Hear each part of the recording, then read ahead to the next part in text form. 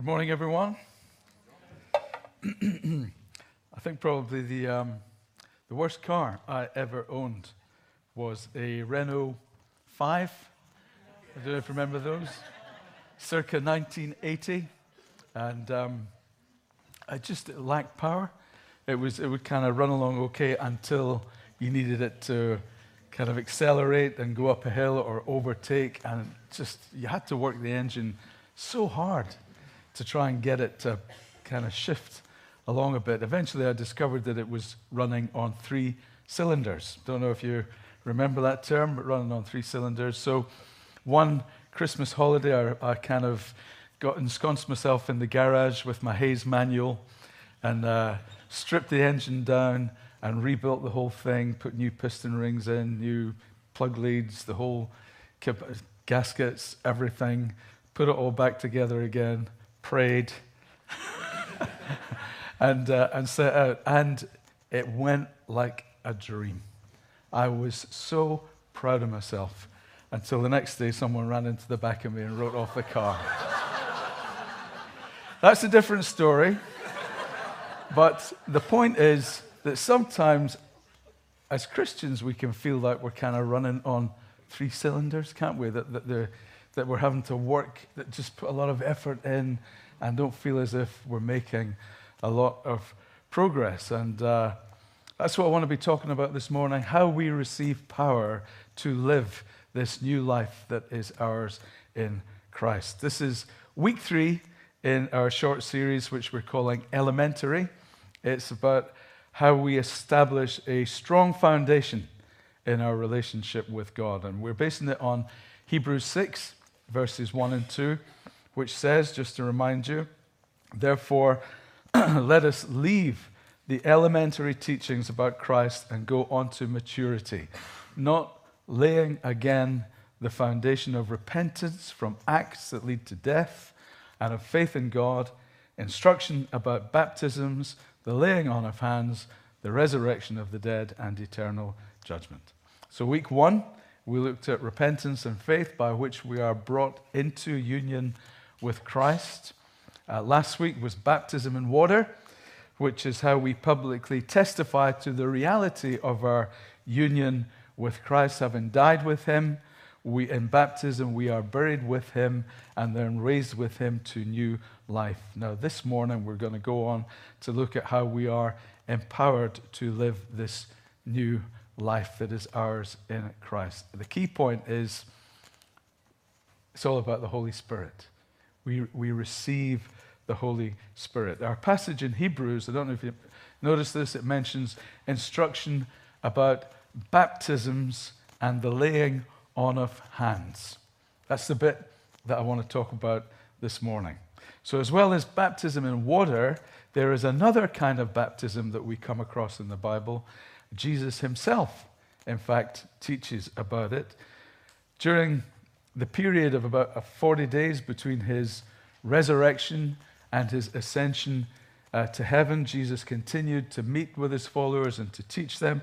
We pick up the story in Acts chapter 1, verses 4 to 5, where it tells us that on one occasion, when Jesus was eating with them, with his disciples, he gave them this command: do not leave Jerusalem until the Father sends you the gift he promised, as I told you before. For John baptized in water, but in just a few days you will be baptized in the Holy Spirit. Now, as we saw last week, this word baptized simply means immersed or dunked. If you dunk your hobnob in your tea, you are baptizing it. That's what it means. And it's easy to picture being immersed when we think about being immersed in water, but what does it look like? What does it mean when it comes to being immersed in the Holy Spirit? Because unlike water, the Holy Spirit is a person. He is the third person of the Trinity, Father, Son, Holy Spirit. One God who lives eternally in 3 persons. At the start of this service today, Faith and Sarah reminded us that God is holy and he is here. He is present. And the Holy Spirit is the presence of God. With the Father and the Son, the Nicene Creed tells us he is worshipped and glorified. The Holy Spirit is often likened to, he's described as the breath of God. He's likened to a wind, fire, oil, streams of water, but it's important that we remember that he's not just a force or an influence. He is a person. You can have fellowship with him. You can grieve him. You can honor him, worship him, be led by him. And it's through him that we receive power to live our new life in Christ. And this passage that we're looking at, Jesus goes on to say in verse 8, "But you will receive power when the Holy Spirit comes on you, and you will be my witnesses in Jerusalem and in all Judea and Samaria and to the ends of the earth, even as far as Achem." In the Greek language, this word power is dunamis, from which we get words like dynamite, dynamo, dynamic. It's about power, strength, ability. It's often used in the Bible in relation to the works of God. And in Acts chapter 2, we read about what happens when the Holy Spirit comes on the followers of Jesus. Here's what it says. On the day of Pentecost, all the believers were meeting together in one place. Suddenly, there was a sound from heaven like the roaring of a mighty wind, and it filled the house where they were sitting. Then, what looked like flames or tongues of fire appeared and settled on each of them, sometimes depicted as halos. And everyone present was filled with the Holy Spirit and began speaking in other languages as the Holy Spirit gave them this ability. This speaking in other languages, or tongues, sometimes referred to, is the Spirit-given ability to speak in a language that you haven't learned and don't understand with your mind. So you couldn't use this to go into a restaurant in a foreign country and order a meal, for example. It doesn't involve the kind of sometimes people think it's like some kind of trance state that you don't know what you're doing, but the Holy Spirit will never overrule a person's will. You remain in control. You can choose whether you speak or not. You are simply cooperating with the Holy Spirit in speaking words that are given or inspired by him.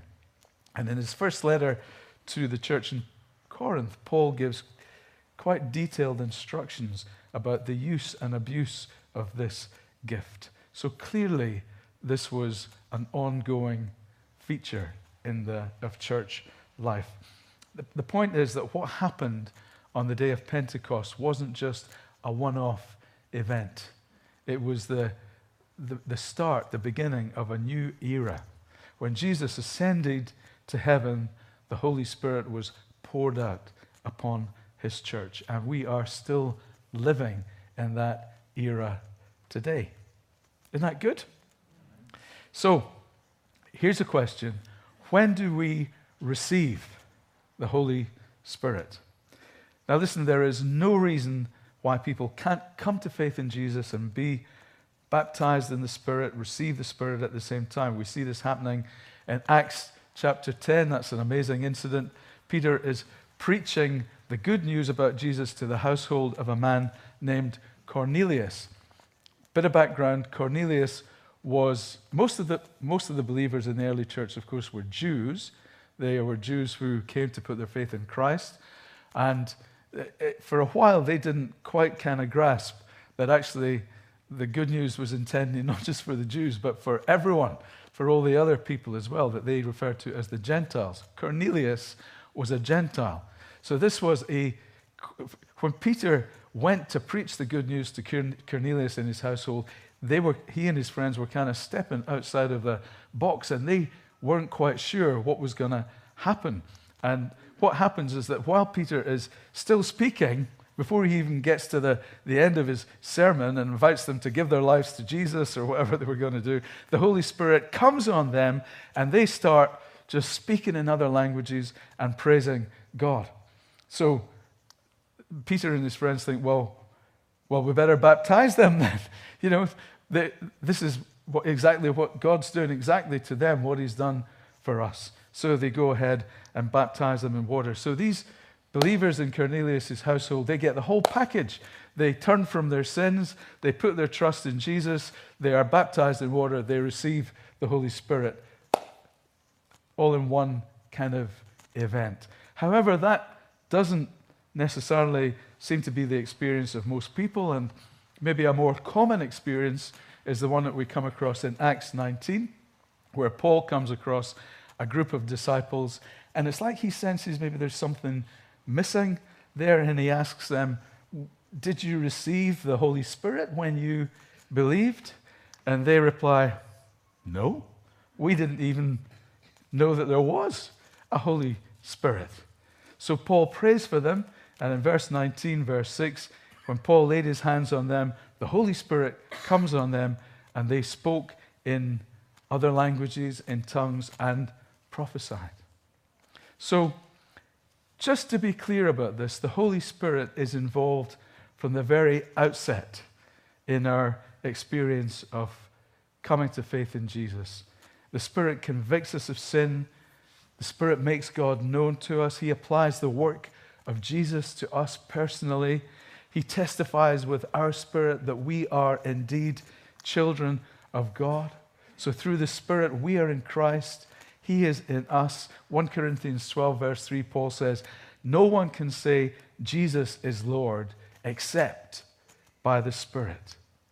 So the Spirit is involved from the very outset. However, there are lots of us who come to faith in Jesus and are born of the Spirit and know that God loves us, that we know we're God's children, but at some subsequent time we experience the Spirit coming upon us in a powerful way. Hands up if that's been your experience. Yeah? So there we go. That's probably most of us here this morning. So I don't think it's necessarily accurate or helpful to see receiving the Spirit as a one-off experience, a static thing. Life in the Spirit begins at conversion. At the same time, its experience dimension is both dynamic and ongoing. Receiving the Spirit is an ongoing reality. And our experience of the ever-present Spirit can be fanned into flame. So what does this look like? In his first letter to the church in Corinth, Paul identifies some of he calls them the manifestations of the Spirit that were evident when the church gathers together. In chapter 12, he writes, now about spiritual gifts, brothers, I don't want you to be ignorant. And he goes on to tell them, now to each one, the manifestation of the Spirit is given for the common good. To one, there is given through the Spirit the message of wisdom. To another, the message of knowledge by means of the same Spirit. To another, faith by the same Spirit. To another, gifts of healing by that one Spirit. To another, miraculous powers. To another, prophecy. To another, distinguishing between spirits. To another, speaking in tongues, in different kinds of languages. And to still another, the interpretation of tongues. All these are the work of one and the same Spirit. And he gives them to each one, just as he determines. Now, this is probably not an exhaustive list of the ways in which the Spirit works. And elsewhere in the New Testament, you'll find other gifts that are mentioned. The point that I want to make here are 2 points, really. That these are all the work of the Spirit. It's not, as we were praying about this morning, The phrase that we just sensed God was given to us for this morning was no sweat. No sweat. This, the power of the Spirit is not about us striving or trying to, rev up the engine and trying to be dynamic and be inspiring and get things going. It's about just simply receiving and responding to what the Spirit is doing. He's the one who does the heavy lifting. He's the one who is working through us. The second point is that these gifts are not just for the few. This is not just for church leaders or for those in responsibility or for those who, like faith, have reached some level of saintliness and have a halo or whatever the case may be. The Spirit gives to each one for the common good. And the way that the body of Christ grows and builds itself up in love is as each part does its work, as each part kind of contributes the work of the Holy Spirit to the whole.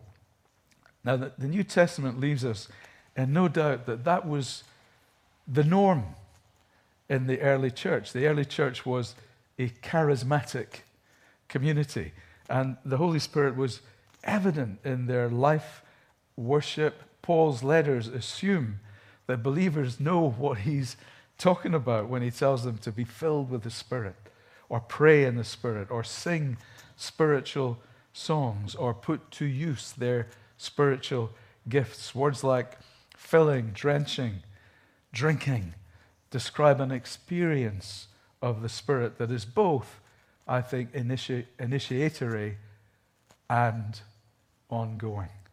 And the good news is that the same Holy Spirit is still with us and still working today. God's will, I believe, is that every believer is filled with the Spirit and thus empowered to play an effective, essential part in the life and worship of the congregation as a whole.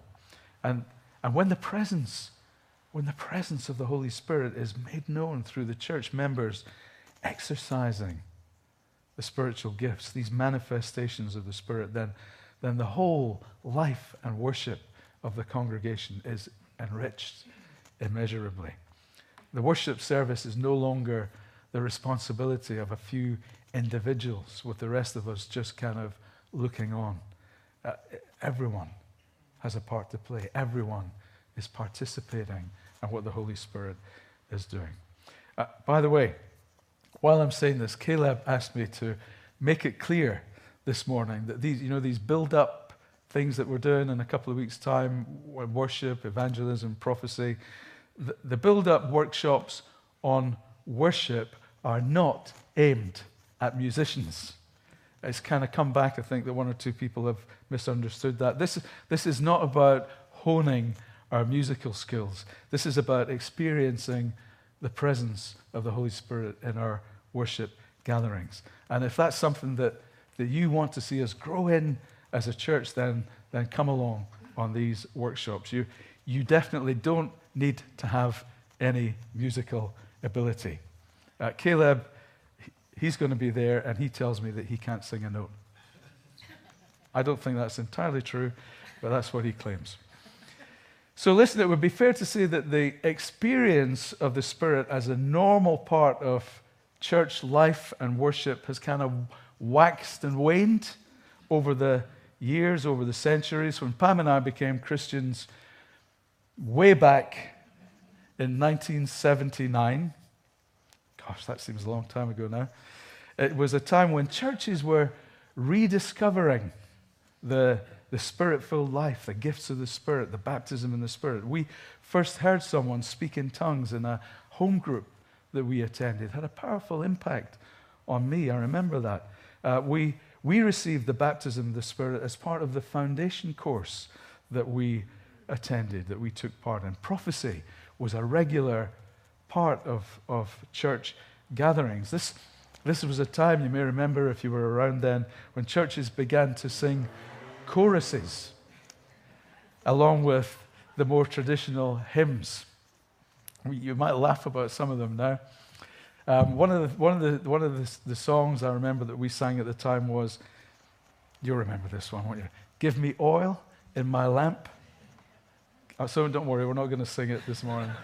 Give me oil in my lamp, keep me burning. Actually, that exactly describes what we're talking about this morning.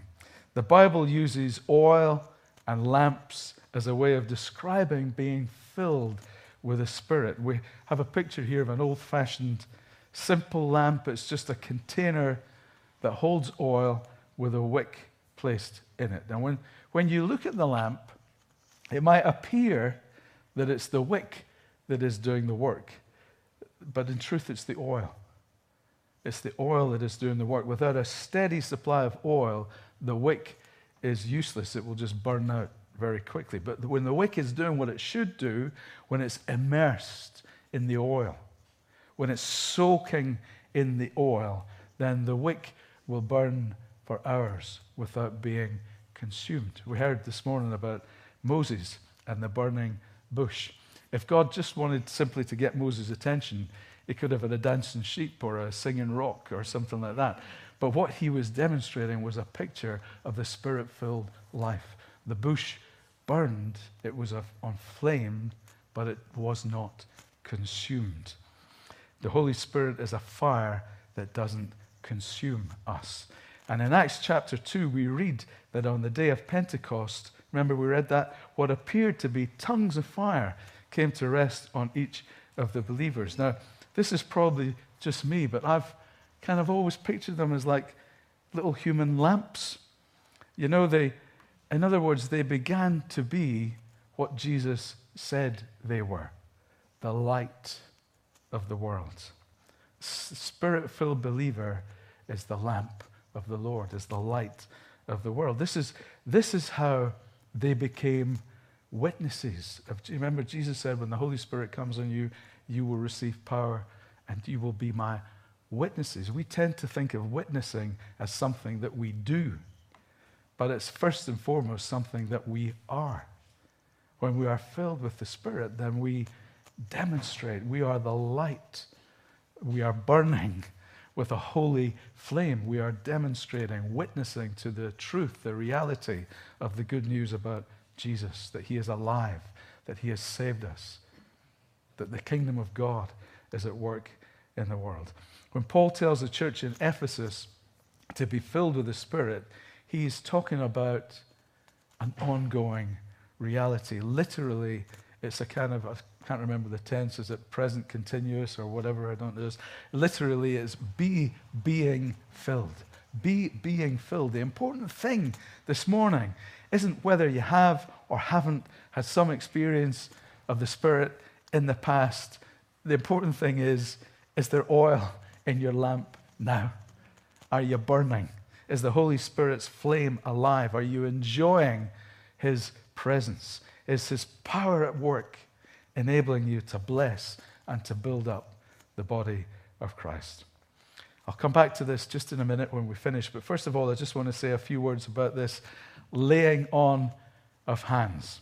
You know, if we were drawing up a list of foundational teaching, I doubt that the laying on of hands would make the cut. And yet here it is in this list of elementary teachings that we find in Hebrews chapter 6. And you know what? After 2 years of social distancing, I think it's worth reminding ourselves about why this has an important place in our practice. I think it's something that we often do without necessarily being aware of the significance of what we're doing. Like often when we pray for someone, we lay hands on them as a way of imparting God's blessing on them. You may have noticed that last Sunday when we were praying here for Jess, when we baptized her, people were laying hands on her. Social distancing went out the window. And that was right, and that was proper, because it's just such a natural and such a human thing to do, but it's also a very spiritual thing to do. It has real spiritual significance. And in the New Testament, we see the laying on of hands in a number of different contexts. We see it in praying for healing. We see it in imparting spiritual gifts. We see it in the appointment of deacons and elders. We see it in sending out workers from the local church. And we see it in the equipping of believers through the baptism in the Holy Spirit. So, for example, we often see Jesus laying hands on sick people and healing them. We read that frequently in the Gospels. And you know what? Jesus tells us to do the same. Mark 16 records him describing some of the supernatural signs that will accompany those who believe, including that they will place their hands on sick people and they will get well. These signs are intended to bear witness to the truth of the good news about Jesus. In terms of imparting spiritual gifts, we see, for example, Paul exhorting Timothy, 2 Timothy 1:6, "For this reason I remind you to fan into flame the gift of God, which is in you through the laying on of hands." Fan into flame the spiritual gift which is in you by the laying on of hands. Laying on of hands also seems to have been practiced when appointing elders and deacons as a kind of a way of conferring authority and on people and of commending them to the grace of God for the work to which he has appointed them or called them. Same with sending out people on mission. Acts 13, we read that it tells us that while the leaders of the church at Antioch were worshiping the Lord and fasting, the Holy Spirit said to them, "Set apart for me Barnabas and Saul." That's Paul, as he was formerly known. "Set apart for me Barnabas and Saul for the work to which I have called them." So they laid hands on Barnabas and Saul and sent them off. So they are, in a sense, affirming what the Holy Spirit is doing and calling them to. Finally, in receiving the Spirit, not always, but often, the baptism of the Spirit is associated with the laying on of hands. If you read through the book of Acts, you will find there are 5 recorded cases of people receiving the baptism in the Holy Spirit. And 3 out of 5 of them, it appears to be associated with the laying on of hands. Me too. I received the baptism the baptism of the Spirit through the laying on of hands. But others may have had a different experience. It's not essential. So how do you go about receiving? I just want to finish this. How do we go about receiving the Spirit, the baptism in the Spirit? Well, obviously, there are some forms to fill in, and there's an exam you need to pass. You need to get an interview with Caleb, various things like kidding. There's only one thing that you need to do, and that is what? Ask. Ask. The only condition is that you've turned from your sins and received Jesus as your Savior and Lord, and you want to be closer to God, and you want to know him better, and you want to be fruitful in serving him, and you want to receive all that God has for you. And if that's you, then all you need to do is ask. I wonder if you guys, the band, could come back up now. Let's just finish with looking at Luke 11, verse 9. This is what Jesus says about this. He says, "Ask, and it will be given you. Seek, and you will find. Knock, and the door will be opened to you. For everyone," say that, "everyone who asks receives. He who seeks finds. To him who knocks, the door will be opened.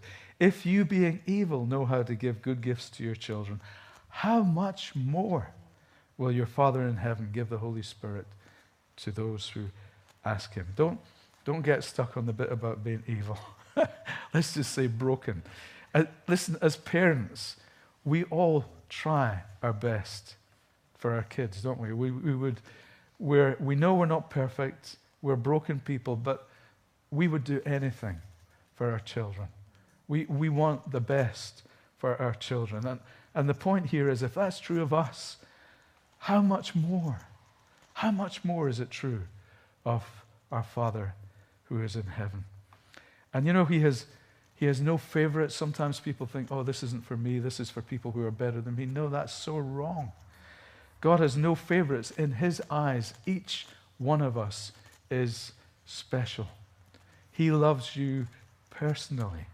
If you want, ask.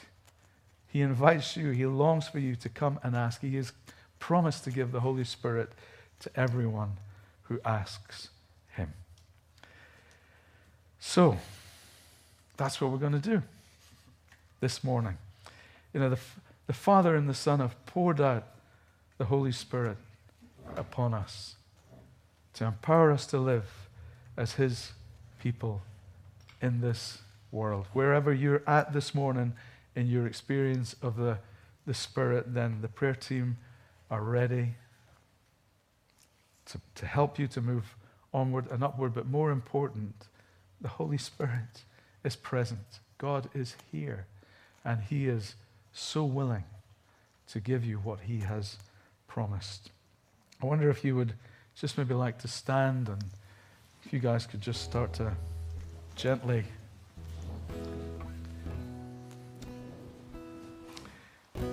You know, in normal times, if we were praying for someone to receive the Spirit, we would, with your permission, of course, just gently place our hands on you in an appropriate way. It's not essential, but it's biblical, and I think it can be really helpful. But listen, at the present time, we don't want this to be a stumbling block for anyone. If you want to be prayed for but still to maintain a bit of distance, that's absolutely fine to do that. If you would just like to be prayed for where you are, we suggest that you put a mask on so that the people around you would know that you would like to be prayed for in this way. Once they start praying for you, you can take the mask off if you would like to do that. The prayer team will be over here. At any time, you can go over and they will be led by you in terms of how you would like to do this, in terms of laying hands on or not. The key to our being given new life and to living that new life is the Holy Spirit. So let's just ask God, let's expect to receive from him this morning. Father, as a church, we long to know your empowering presence when we gather together, Lord. Thank you that you are in our midst, that you are here. Lord, we long to see you manifest your presence in however you choose to do that. Thank you that you come to us. Thank you that you make Jesus known to us. Thank you that you are forming us into a body and empowering us to be witnesses to our glorious Lord and Savior, Jesus. Holy Spirit, you are welcome here. We ask you, we invite you, Lord, to come. Come upon us now, we pray in Jesus' name. Amen.